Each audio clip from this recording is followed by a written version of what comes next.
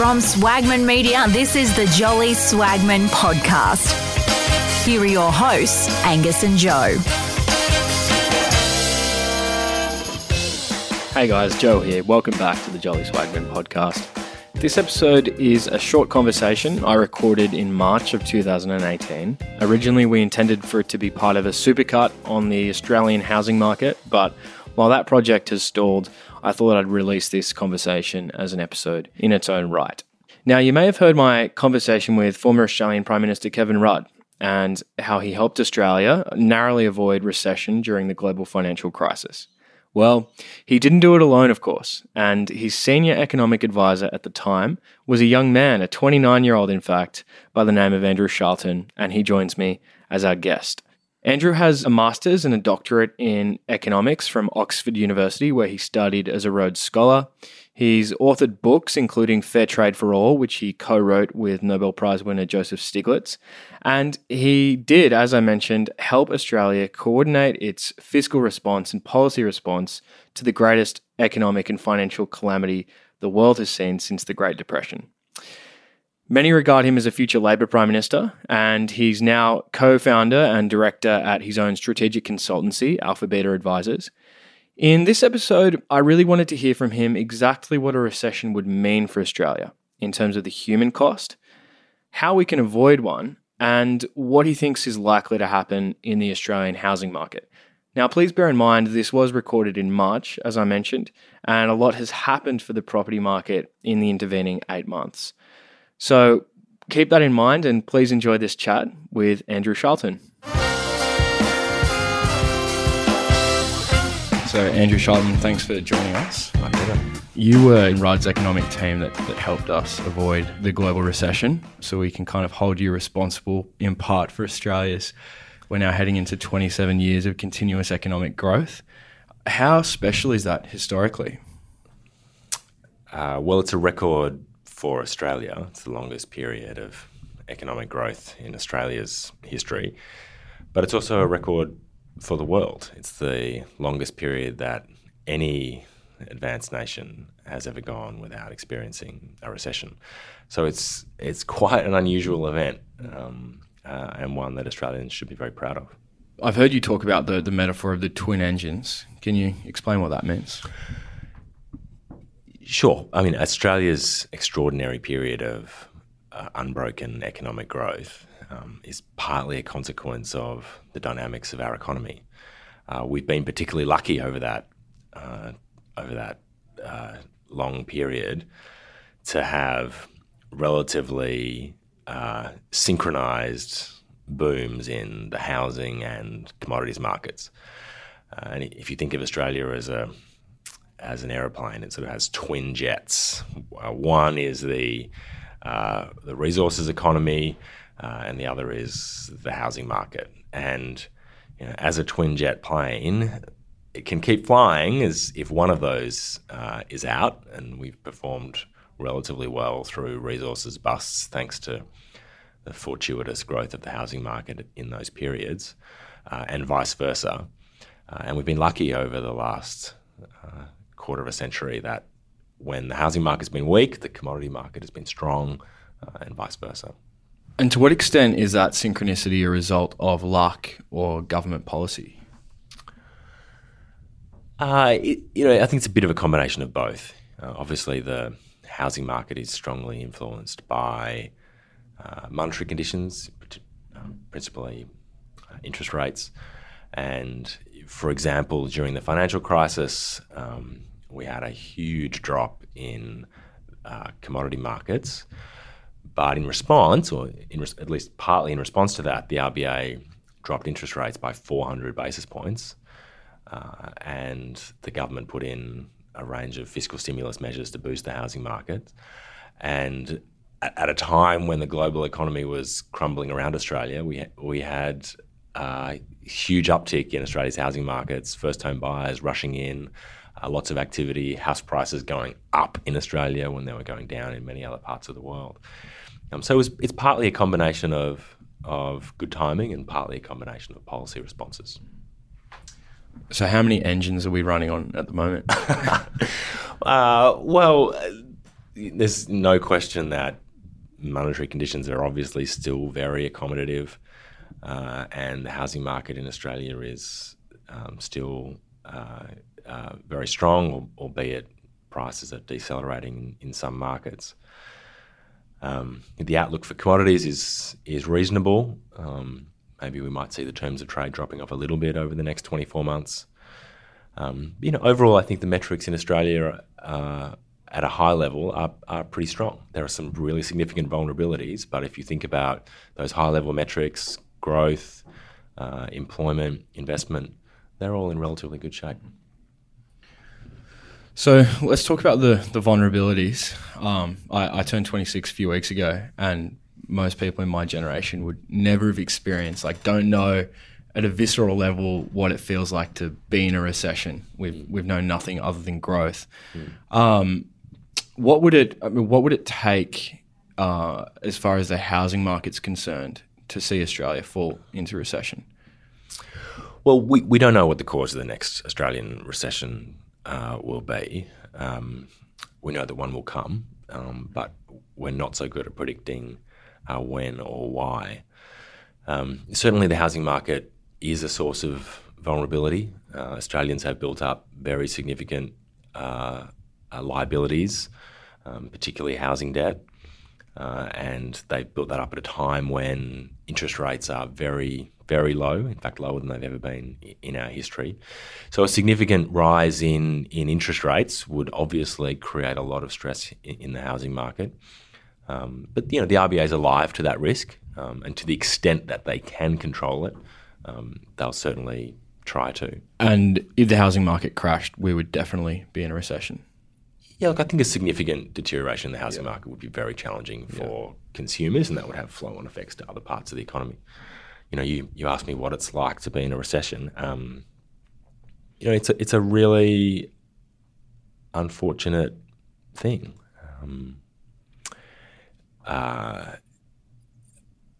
It means that people's life opportunities diminish in that time, and that often has quite long-lasting effects. Young people coming out of school, graduating from university during a recession, they want to get that first job on the ladder of their chosen career, and then they take it from there. In a recession, those jobs aren't available in some cases, and so they can't move into the career that they want, or they move into an inferior job, or they spend time out of the labour market, and that affects them their whole lives. Some recover and go on to have wonderful careers, some don't. But a recession is a very painful time for people, but it also has long-lasting effects, particularly on the young people who are starting their careers in recessionary times. So long-lasting psychological effects, career effects? Yeah, those young people who start their career in a recession often aren't able to enter the careers that they want. The jobs that they were normally available suddenly shrink and aren't there, and that means they walk down a different path in their lives. They might take a job that wasn't quite as good as the job they would normally take in better times, or isn't in the same field as their optimal job. And because lives are path-dependent things, it's often hard for them to get back on track, even over a very long period of time. That doesn't mean they won't find other great things to do, but it does have a long-term effect on people's lives. Mm-hmm. I've heard you speak about the idea of working on problems with a slow urgency. Can you first explain what that approach means? And secondly, is the housing market and the inherent fragilities there, are those problems capable of being worked on with a slow urgency at this point in our history? Well, dealing with problems with slow urgency is about finding solutions to big problems, but implementing them gradually. The types of problems that I think lend themselves to slow urgency are very big problems that that can be fixed over long periods of time. And they're often, for example, climate change. I think is a case in point. We could introduce big bang policies to address climate change, and that would have a big effect on the economy. Or we could implement policies that built up very gradually over time, and in 10 years built up from nothing to a significant effect.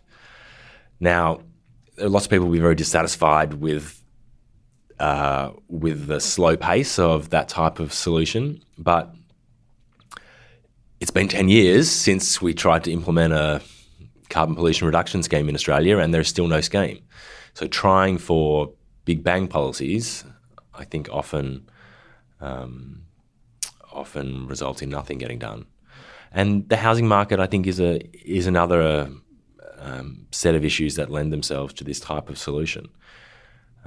If people are worried about negative gearing and they think that's a problem, there are ways to implement that type of policy very, very slowly, and maybe it would come in gradually over a 10-year period or a 15-year period, but it would mean that over 15 years, that problem is substantially addressed, rather than the solution we have now, which is constantly arguing about what to do and ultimately doing nothing. Where do you sit personally on the question of the housing market and its future? Like, are we headed for a crash? Well, look, there's no question that house prices in Australia are very high, and they are prohibiting a lot of young people from getting into the market. The key variable here is, what is a house price? And in my view, the meaningful number here is not the price on the sticker. It's not the $500,000 or $1 million that a house costs. That's not a relevant number for most Australians, because you don't turn up at an auction and hand over $1 million in cash. The relevant price in terms of your affordability is your monthly servicing bill, which is a combination of principal and interest. That's the price that Australians pay for housing. And the reality is that number, as a proportion of Australians' income, actually hasn't increased very much. The real price that Australians pay, the amount that comes out of their bank account each month to service their housing costs, for most people that's a mortgage, hasn't increased very much as a proportion of income over the last 15 years. And the reason for that is that although the sticker price has gone up very materially, interest rates have fallen and have offset that. So the average mortgage bill as a proportion of Australia's income over the last 15 years has been relatively stable. And so for that reason, I don't expect there is any need for a very significant correction, other things being equal. Of course, if interest rates rise materially or there's some other shock to household incomes, then yes, the housing market would potentially become very unstable. But that, the key variable here is not the price that you see on domain.com or realestate.com. It's the price that leaves your bank account each month, and that actually is no higher than it's been for a decade. Does the issue of mortgage fraud concern you? Look, it does a little bit. This UBS report was pretty explosive. Yeah. Big numbers. Yeah. Look, this is a qualitatively different problem to the problem that precipitated the subprime crisis in the United States. How so? Well, the low quality of loans in the United States was a much bigger issue than it is in Australia. We're not talking about slightly overstating incomes. We're talking about people without jobs, on long interest-free or low-interest periods with significant ratchets. These massive perverse incentives in the mortgage broker market.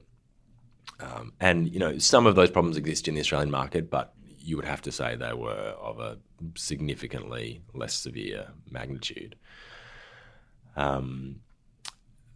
If you just look at those high-level metrics about the number of Australians in mortgage stress, there are people in mortgage stress. It varies a bit by city and by pockets within cities, but right now this is not a widespread phenomenon in Australia. So just finally, what do we need to do going forward to ensure that this prosperity continues? I mean, I know you mentioned that at some point we will have a recession. I guess that's just regression to the mean. You can't keep growing ad infinitum. But to ensure that when it happens, it's not severe, or that we at least keep growing into the foreseeable future, what can we do as a country? Well, over the long run, what matters to our national prosperity is our productivity growth. And right now that's really low. So, it's fantastic that Australia has recorded a quarter century of unbroken growth. It's terrific that the outlook for commodity prices is okay. But the reality is, over the long run, if Australia is going to be prosperous, we need to have high productivity growth. In the short run, you can deliver prosperity through rising credit metrics, commodity booms, et cetera, but in the long run, it's productivity growth that matters. And so for that reason, we should all be very alarmed at the very low rate of productivity growth in Australia today. Australia isn't unique in having low productivity growth. That's a feature of many economies around the world. But it is a concern that some of the major drivers of our economic growth in recent times haven't been related to those long-term drivers of prosperity. They've been credit, commodity prices, wealth effects from housing. So we need to do everything we can to improve productivity growth, and that's a whole range of small actions around improving the competitiveness of our economy, making sure we have the right skills and infrastructure and other public goods, supporting technology change, driving dynamism in our economy, and taking advantage of the many opportunities for productivity growth that are out there thanks to improvements in innovation and technology. That's the driver of our long-term prosperity. That's what we should really be focused on if we want to think forward for the next 25 years. And you're pretty optimistic that we'll do that? I am more optimistic than most that the opportunity for productivity growth is out there, that technological improvements aren't slowing down in the way some people have suggested, that technology isn't necessarily going to lead us to a future world of low employment and low wages growth. I think we have the opportunity to harness technology in a way that is consistent with rising employment, rising wages, rising inequality. But I don't think that happens automatically. So there's a lot of policy choices that we need to make sure that we do harness those benefits and that those benefits are shared widely. Thanks for joining us. Thank you. Thanks very much for listening, guys. I hope you enjoy that chat with Andrew Charlton. You can find him on Twitter at Charlton_AB. You can also find me on Twitter at Joseph N. Walker and the podcast at Jolly Swagman Pod. So we'll see you there, and I will speak to you again soon. Thanks very much for tuning in. Ciao.